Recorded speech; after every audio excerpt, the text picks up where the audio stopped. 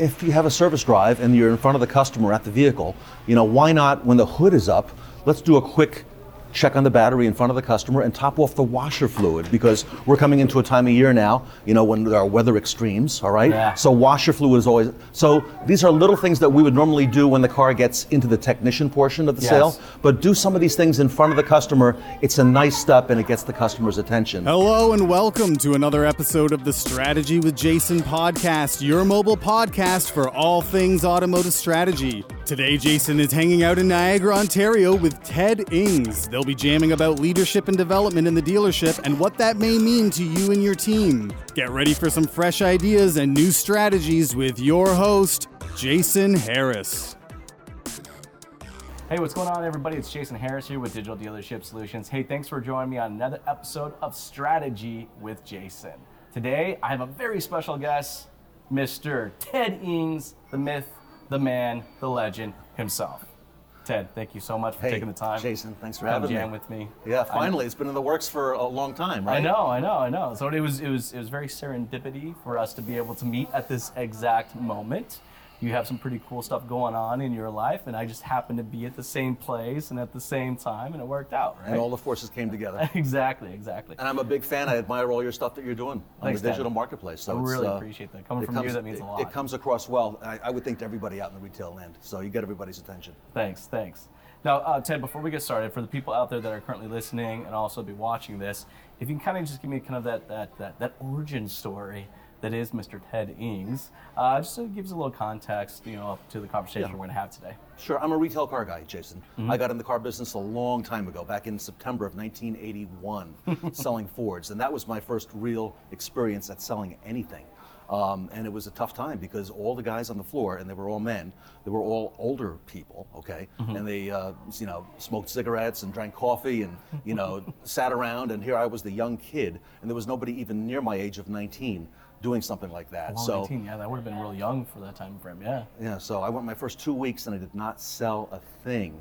And then I went on a tear, and I sold a car a day, every day for the next 3 weeks. Awesome. And the rest was history.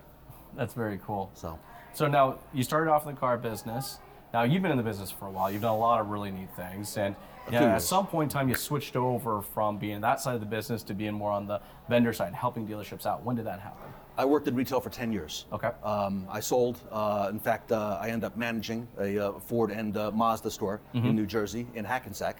And in 1991, which would be about 10 years to the point, I decided I was either going to start a dealer or was going to start a trading company. And so I decided to go into the trading business. Okay. And I was really big with Ford.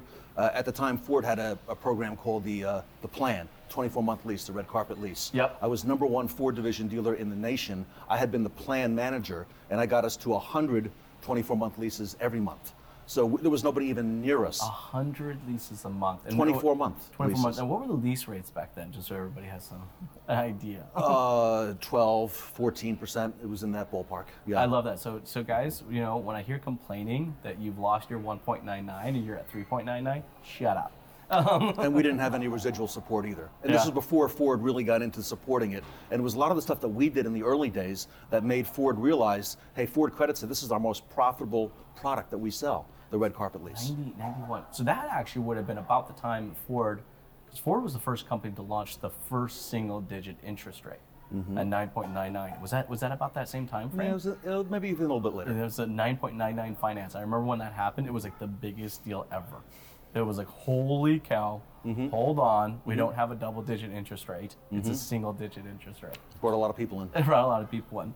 Well, hey, one of the topics I wanted to kind of jam with you today, and I know we talk a lot about sales, and that's what we are. We're both salespeople at heart, right? But the one part of the dealership that usually brings in more than 50% of the profitability, yet gets less than 5% of any of the marketing or training or coaching budget, good old-fashioned service and parts department. It is just, it's like the stepchild of the family. It just kind of gets ignored, but it's the one that constantly brings profitability to the dealership. I think there's a lot of things that are changing in that side and how the approach and the experience is. What do you see that's kind of changing right now in our industry as far as parts and service goes? There's a lot of recognition, that's what's holding the dealership together, all right? Finally. Yeah, well, and it's taken a long time to get here. Yeah. But really, Jason, in service and in parts, there's a sales process, and a lot of people fail to realize that. A lot of general managers in the business came up through the sales side, so they know that side very well. You know, when it comes to fixed ops, service, and parts, we let somebody else take care of that who's a specialist. When really, all the things we know about in sales, the fact that it starts with a good appointment, appointments lead to more business. Everybody who comes into service is a buyer. They're not just lookers. They're here to get something done today, and no matter who pays for it, the customer, whether it's warranty, it's going to be extended service agreement. There's a buyer on every time a customer pulls into the service drive. You also got a fact that, think of this just for a second. If your dealership on a Saturday in the sales department, if you had 50 appointments coming in, if you knew everybody who was coming, what time they're coming, what they're driving, what they owe on the trade, how many miles are on the trade, if you knew all this in advance, could you, as a sales manager, put more sales together on that Saturday? Oh, 100%. Absolutely. You can actually cater an experience. It's knowing your audience before they come in. The service department has all that because we know who's coming. We know the mileage on the car, the last visit. Yep. We know everything about the vehicle. So you know what? Part of the sales process in service is being prepared. So when the customer comes in, I've got your service history. Mr. Harris, good news, there's no open recall campaigns on your vehicle, all right? And I want to go over, because the mileage and age determine the opportunity for the dealership. Yeah. And the fact that the customer experiences the same process each and every time, develops that consistency, the same way we want it in sales, we need that in service as well. So there's needs analysis, there's presentation, there's a walk around, there should be a walk around, and guess who it should include? The customer. Yep. A lot of times in service, you know, we go through the motions and we forget the fact that the car is the best sales tool we have, just like in sales. So the back and forth between sales and service, the nuances are really interesting to watch. And I'm glad to hear that things have kind of changed. I mean, you've had the opportunity to be in hundreds, if not thousands, of dealerships across the nation, and I've been in a lot of dealerships as well. And you know, you've been in those manager meetings, right? You got the new car manager over here, used parts, service, and if you weren't there, they'd probably be in a full-out fist fight with each other, right? Used car manager thinks the service manager's a prick because he gouges him, right?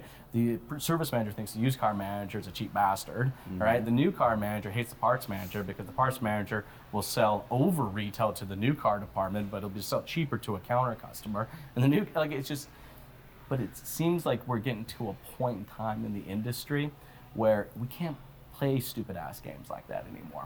They're defending their own turf. Yeah. That's what they're doing. It's like we got to start working collectively as a team, right? Not just for our own profitability, but also for generating that customer experience. You know, and that's who I think at the end of the day is that bickering, that internal bickering that happens. It hurts us, but I think it actually hurts the customer more.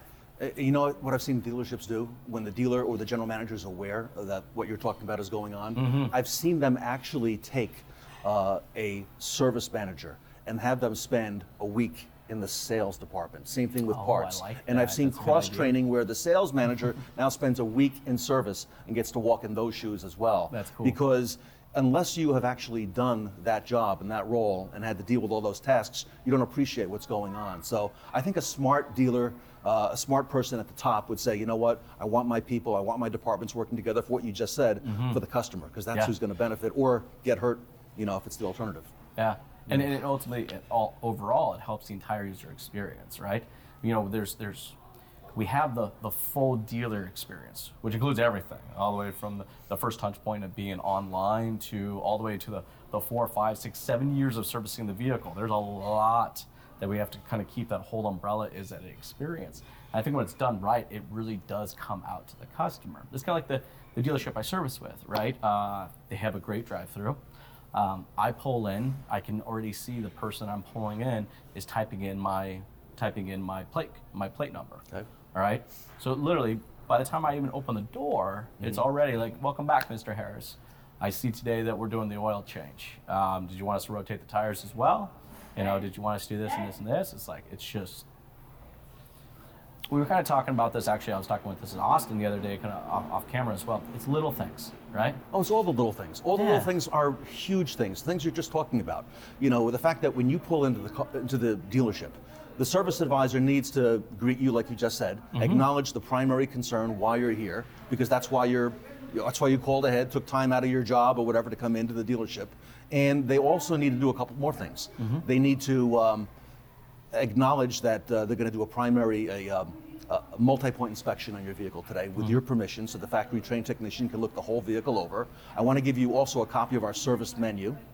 Why? Because I want to get permission from you to step inside the car. Mr. Harris, when I'm in your car, I see that you've got 50,000 kilometers on the vehicle, okay, or whatever the mileage may be. Because when I say that mileage, you automatically look at the menu to see what's due at that particular service. So wait, I do need a 50K service, or I do need to have the tires rotated as well. And I want to check for valuables, and I want to get permission to put the lights on in front of you. I want to get permission to lift the hood, start the car, and turn the wheel to the right, so together we can do what? Take 3.5 minutes at the car and look at the tires, because 1 out of every 6 vehicles, Jason, in service has a screw or a nail in a tire. 1 out of 6 cars. That's a pretty high number. It does surprise me, though, you know, and all of these little things. I was having a conversation the other day, right, with the dealership, and it seemed like this particular dealership was just trying to find that one thing, you know, that one magic pill, you know, that was going to increase their CP count or increase their hours per work order. And I just kind of got a little frustrated because I'm like, it's not one thing, right? It's little things. It's taking that extra 35 seconds and, like you said, turn the steering wheel to the right all the way over, checking the actual tires. You know, not only just for tread depth, but also to see if there's any hazardous issues. And if you have a service drive and you're in front of the customer at the vehicle, you know, why not, when the hood is up, let's do a quick check on the battery in front of the customer and top off the washer fluid, because we're coming into a time of year now, you know, when there are weather extremes, all right? Yeah. So washer fluid is always, so these are little things that we would normally do when the car gets into the technician portion of the Yes. sale, but do some of these things in front of the customer. It's a nice step and it gets the customer's attention. Also, digital marketing. Look at the focus that dealers now have, you know, due to a lot of the things that you are doing, okay, with their focus on digital efforts, and how much of that is being spent on the service and parts department. Yeah. And you know what? It needs to be. Because if you go to the dealer's website to make an appointment, and if you go to your dealership to do that as well, you're going to see there's probably some disconnects between that and the time you get into the store. Yes. And in terms of even following up with you to confirm your appointment, all right? If you go to a doctor and you have an appointment tomorrow, the next day, they're typically going to contact you when? The day before. Yes. And if they don't contact you, Jason, for your service appointment, what is the message they're sending to you? It's probably not very important to us anyway, right? I think that's a good point. I think that first step of setting the appointment, there's still a lot of disconnect there, right? I have 2 options. This drives me nuts because neither one of these options work for me as far as communications go. All right, I can call, or I can take the time to fill out a form online, which then they just end up calling me anyways, which I always think is kind of ironic. And they might get the runaround and get exactly. lost in the system too. Exactly, right? And it's like, but the way I communicate all day long is either by text message, LinkedIn message, Facebook message, Instagram message, and then email, and then lastly probably phone calls, right? Like, I mean, I will sometimes, somebody will call me, I'll text them to tell me to tell them to text me, because there's a high probability I'm not going to call them back. You know, so it's like we're forcing customers right now to start that service process, that service experience, but we're forcing them to choose only 2 formats of communication.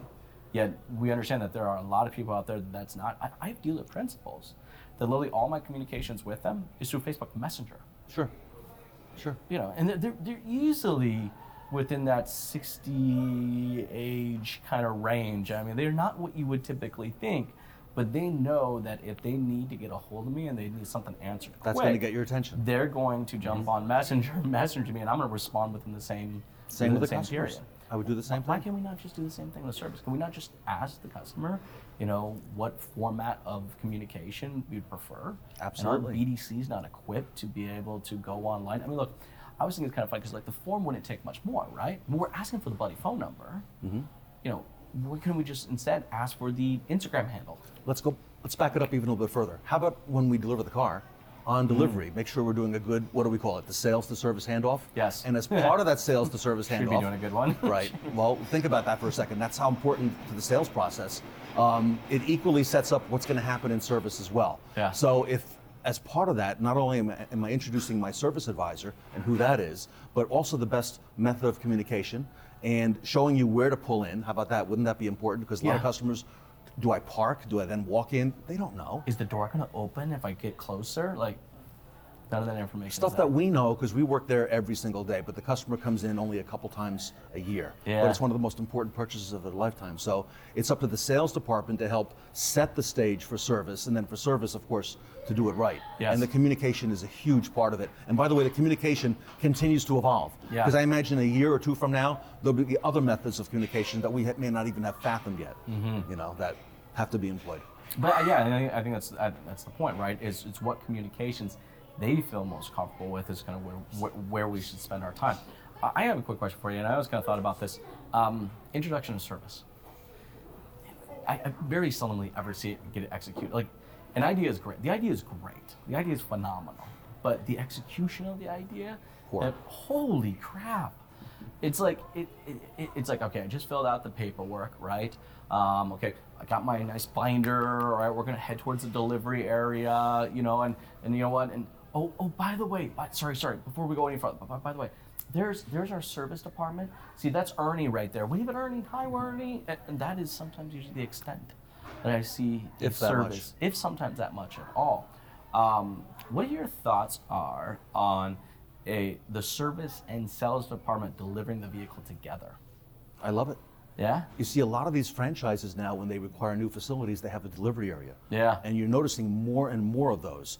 And unfortunately, a lot of times dealers don't utilize that yet for the delivery, yet they should. Mm-hmm. That delivery area can be used for the product specialist or the product genius, the salesperson, the service advisor. The service manager should probably make an introduction the same way a sales manager would make an introduction. Yeah. And they need to do that early. So for example, for the sales manager, we all know what early intervention means. For F&I, we know what early intervention means there as well. For service, early intervention means on that new vehicle delivery, because that's when the customer is at their peak and we have their attention. And being able to go over, for the product specialist, the technology on the vehicle, how it works, and be able to do that. And so that would be my thought there. So absolutely. For sure. What about introducing the service department even during the sales process as being a part of the dealership story? Is that, Of course. I think these are great ideas, but you've had the opportunity to be in a lot of dealerships, all right? Give me an example of one that was just really crushing it, and what did it look like to do so?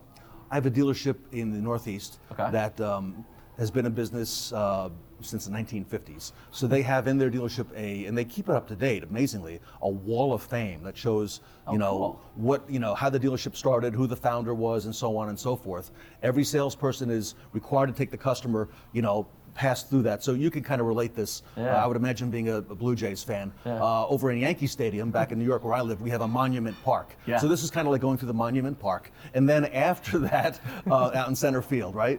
Then after that is the service tour. And the service tour is showing that we have the indoor service drive, that our advisors are equipped with the iPads, with the latest technology, to look at the car with you and walk around the vehicle and assess your needs with you. And they can actually see customers getting that experience. I have dealerships who actually who have cameras mounted in their service drive. Okay. And during rush hour in the morning, and they've got the proper signage to alert customers to this, that you could go on their website and you can see customers getting that walk-around treatment. So they use that not just to sell to the service customer, but to sell to new customers who want to buy new and used cars, that, look, when you buy from us, you can expect this every time you come in. Wow, that's pretty cool. So and I think that's actually really key. It's not enough that we just tell people, we have to show them.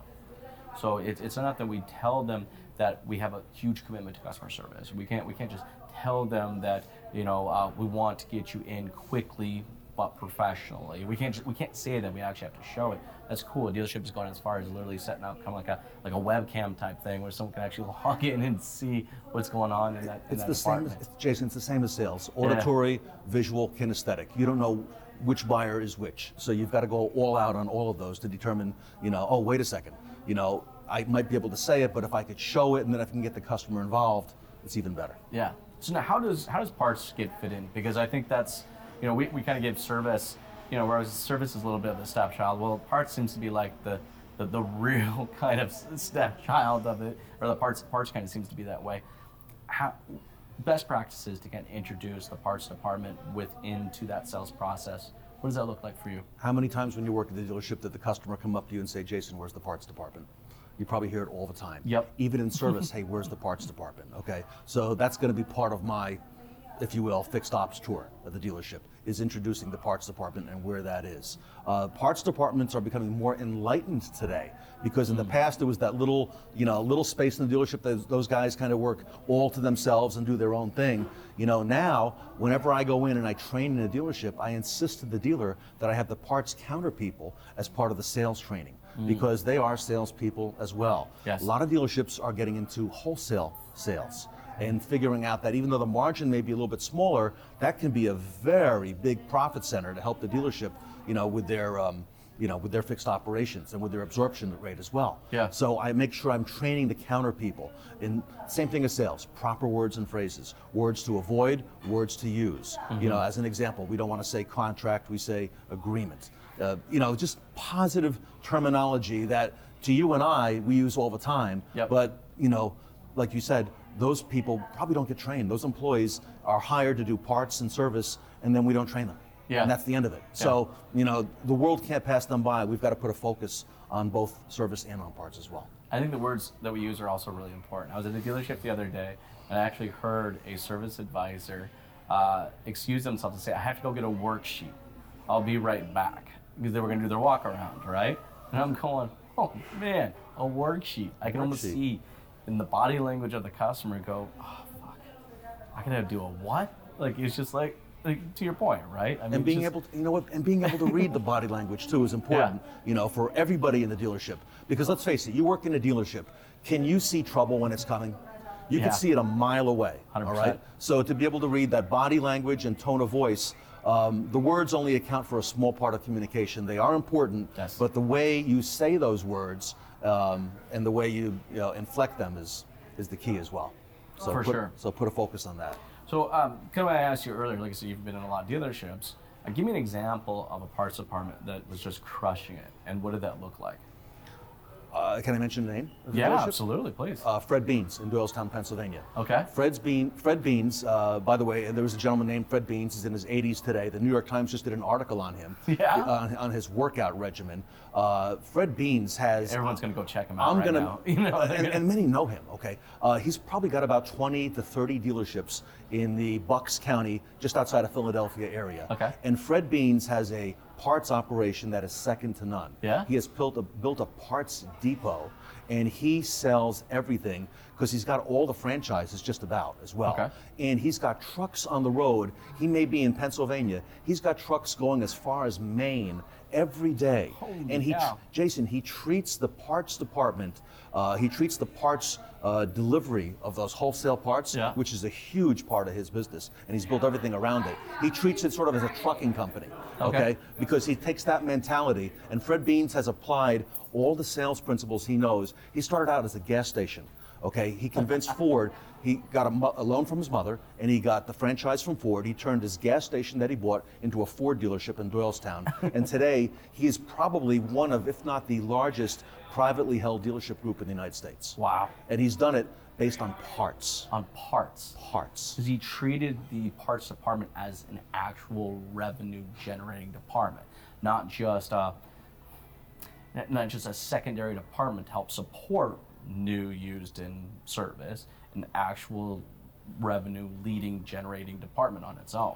So that's a mentality thing. You got to change the way we think to do so, right? He's a legend, Jason. And think about it from the OEM point of view. The OEM sells what?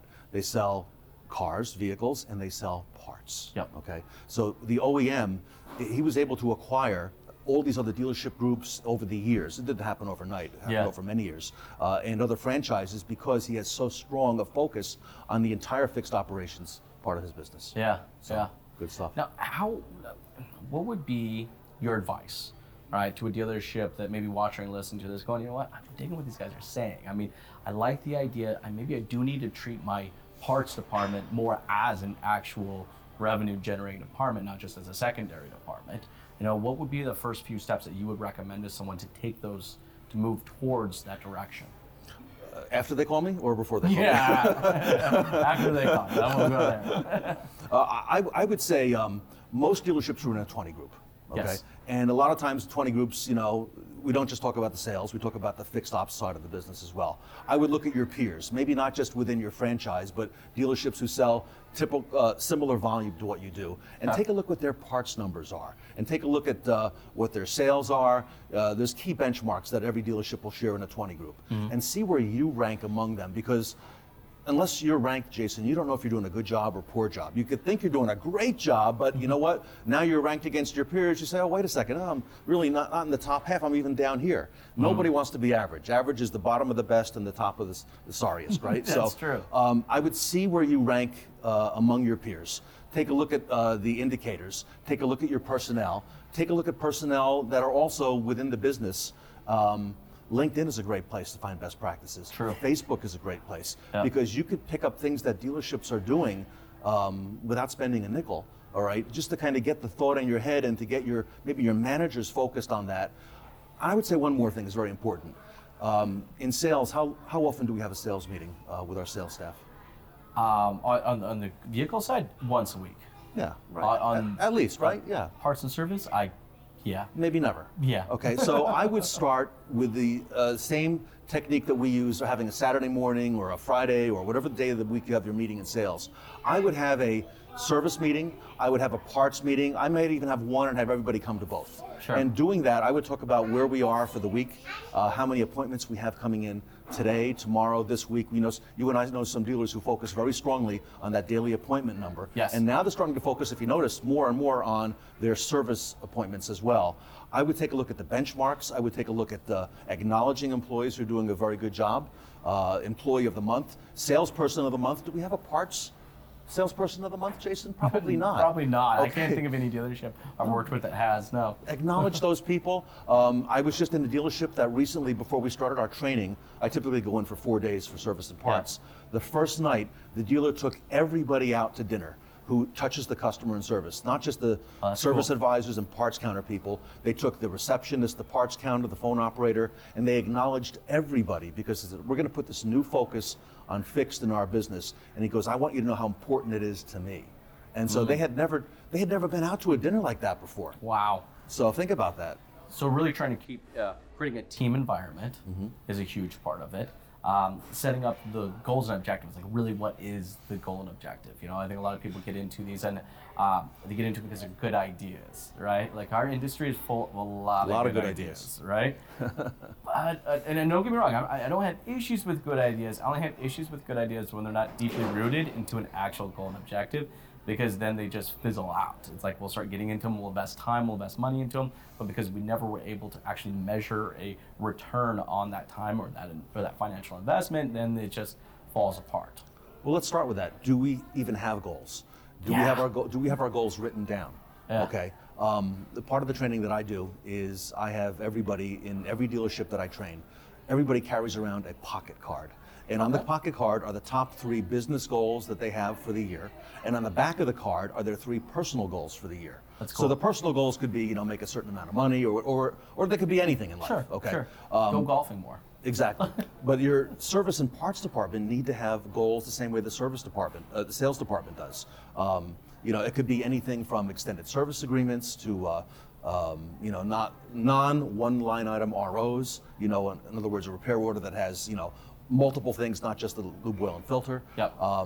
Everybody needs goals in life, from the dealer on down. So I would say, establish goals, have your people write them down, because a goal without a deadline is just a wish, if you will. Yeah. And when am I going to accomplish the goal? There's 7 steps to accomplishing goals. And once people realize that part of that is writing it down and having everybody on the team have their goals, and the big corporate goal, and the goal by department, and by the way, like you said earlier, the departments work together.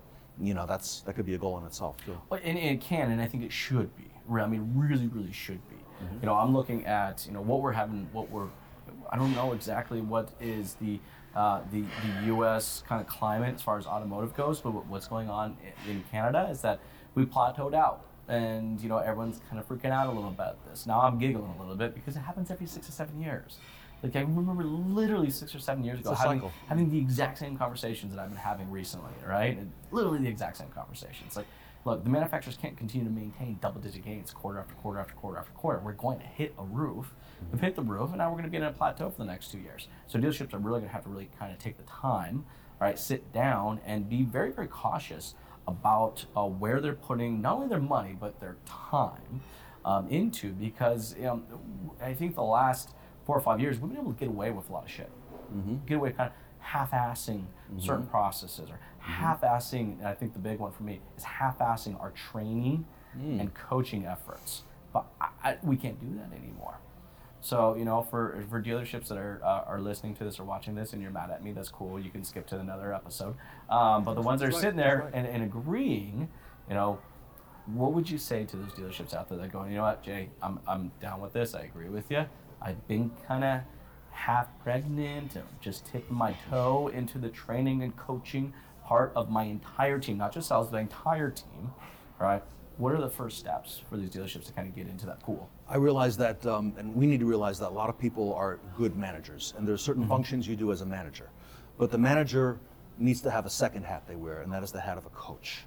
All right. And there are certain things that a manager will do, the paperwork, the numbers, and so on. But the coach needs to be present at the game. And the coach needs to prepare the team before game day doing what?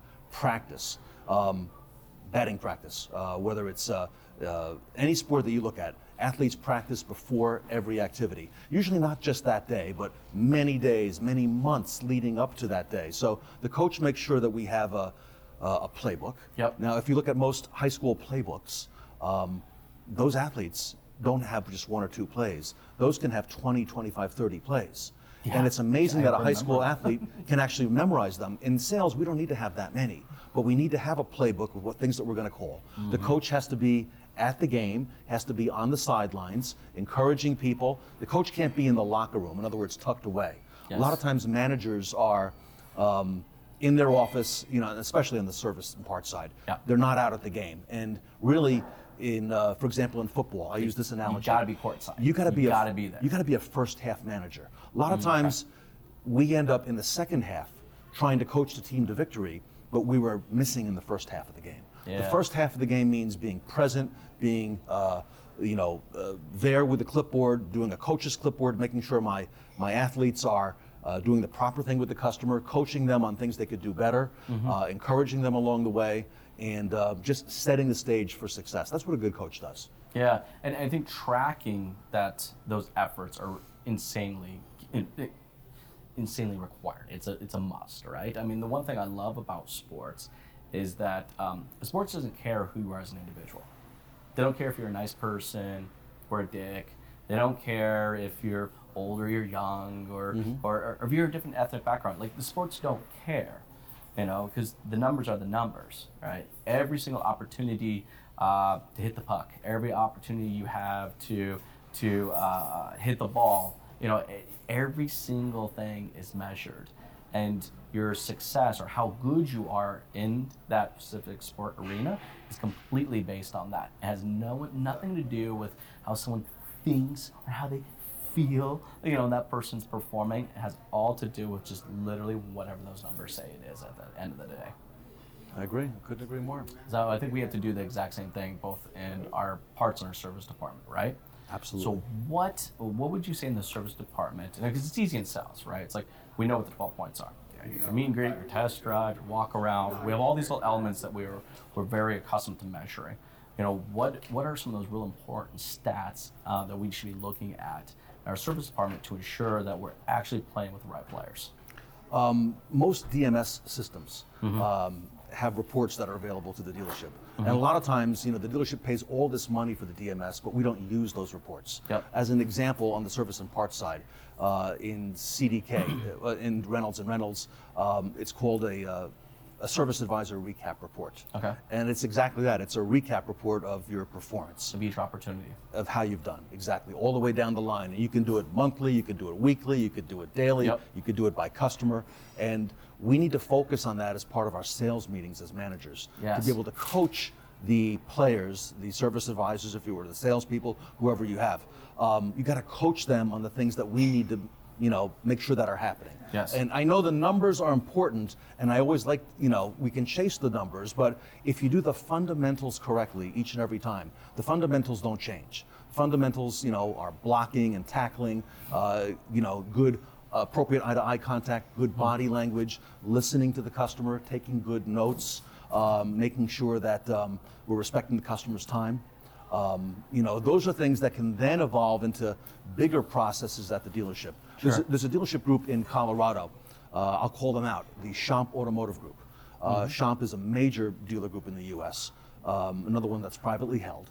And Schomp has been a one-price dealer since the early 90s.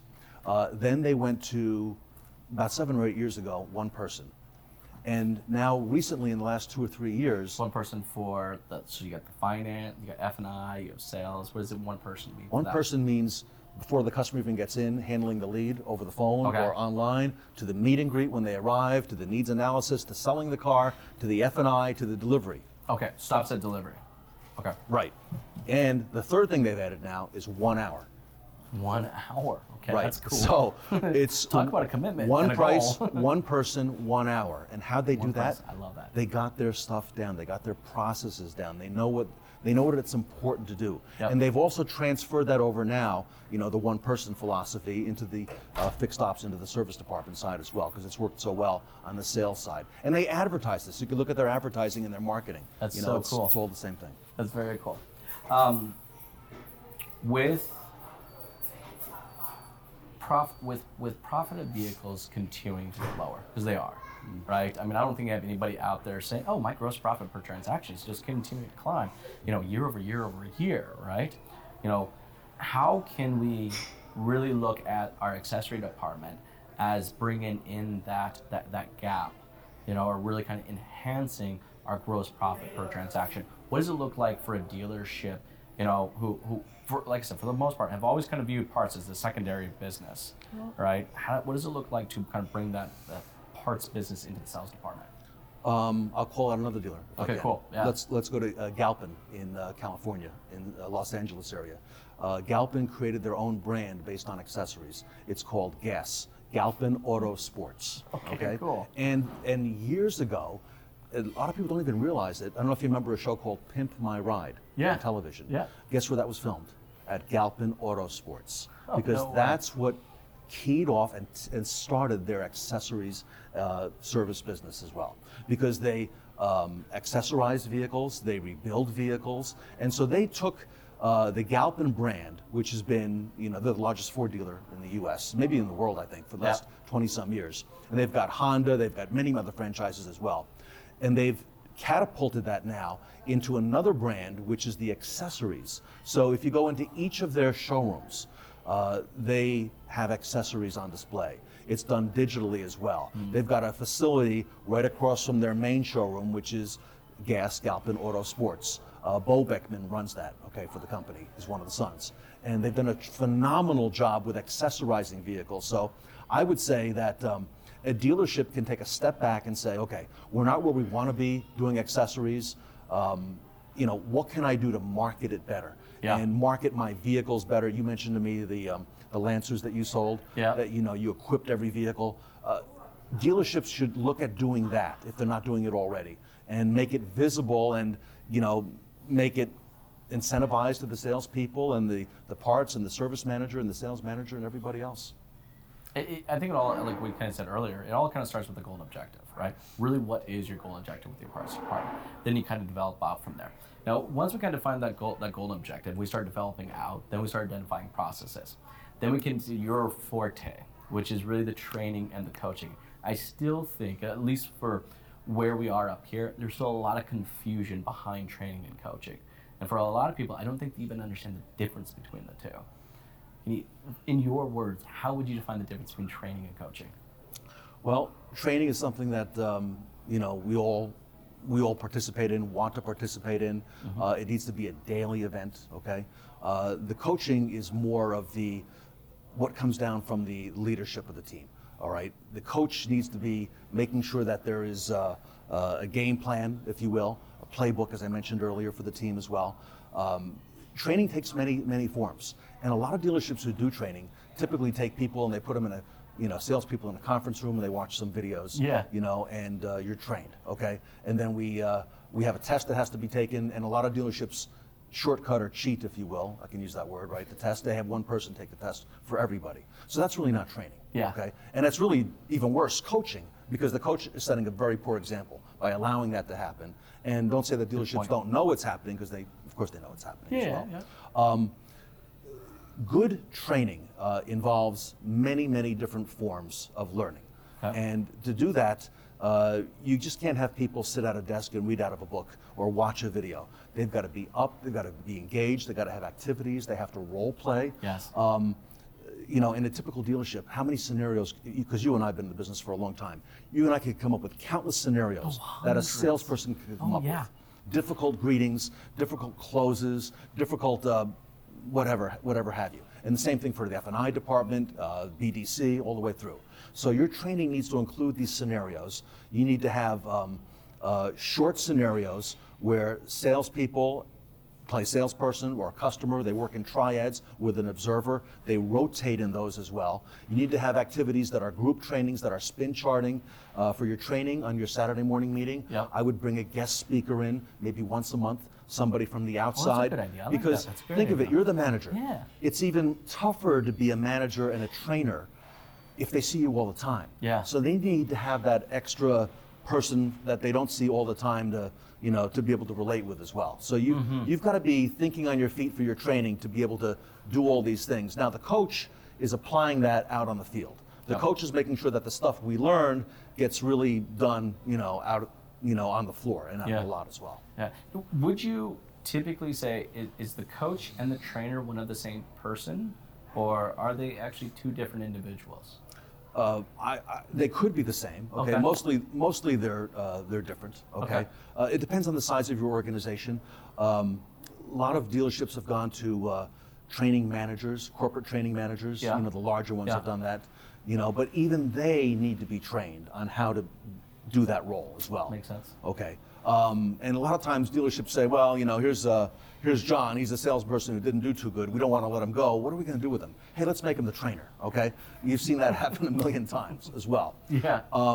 But the leader in the organization, needs to be the coach. A dealer sets a good example by being out on the showroom floor, by being in the service drive in the morning a couple days a week, seeing what the team is encountering, helping the team. So it starts from the top down, that coaching, and the emphasis on the need for that. And the coaching really has to be, like you said, in the game. They can't be on the sidelines. In the office. In the office or something like that. So. And that's easy to let that happen. Yeah. Oh, it is. It is. So, for dealerships out there that are listening to this and go, yeah, you know what? My business needs a coach. Who in my organization can I turn into a coach? What advice would you give them? What should they be looking for to kind of develop and mold an individual into a coach? The manager should be the coach. And the manager typically came up through the ranks, either at your organization or somewhere else as a good salesperson or what have you. Yep. But that person needs to be able to take the ability of selling the 30 cars a month that they sold and translating that out into the masses, into the dozen or 2 dozen salespeople that we have. Yeah. So you've got to be the coach. The coach leads by example. The coach sets the tone for the entire team.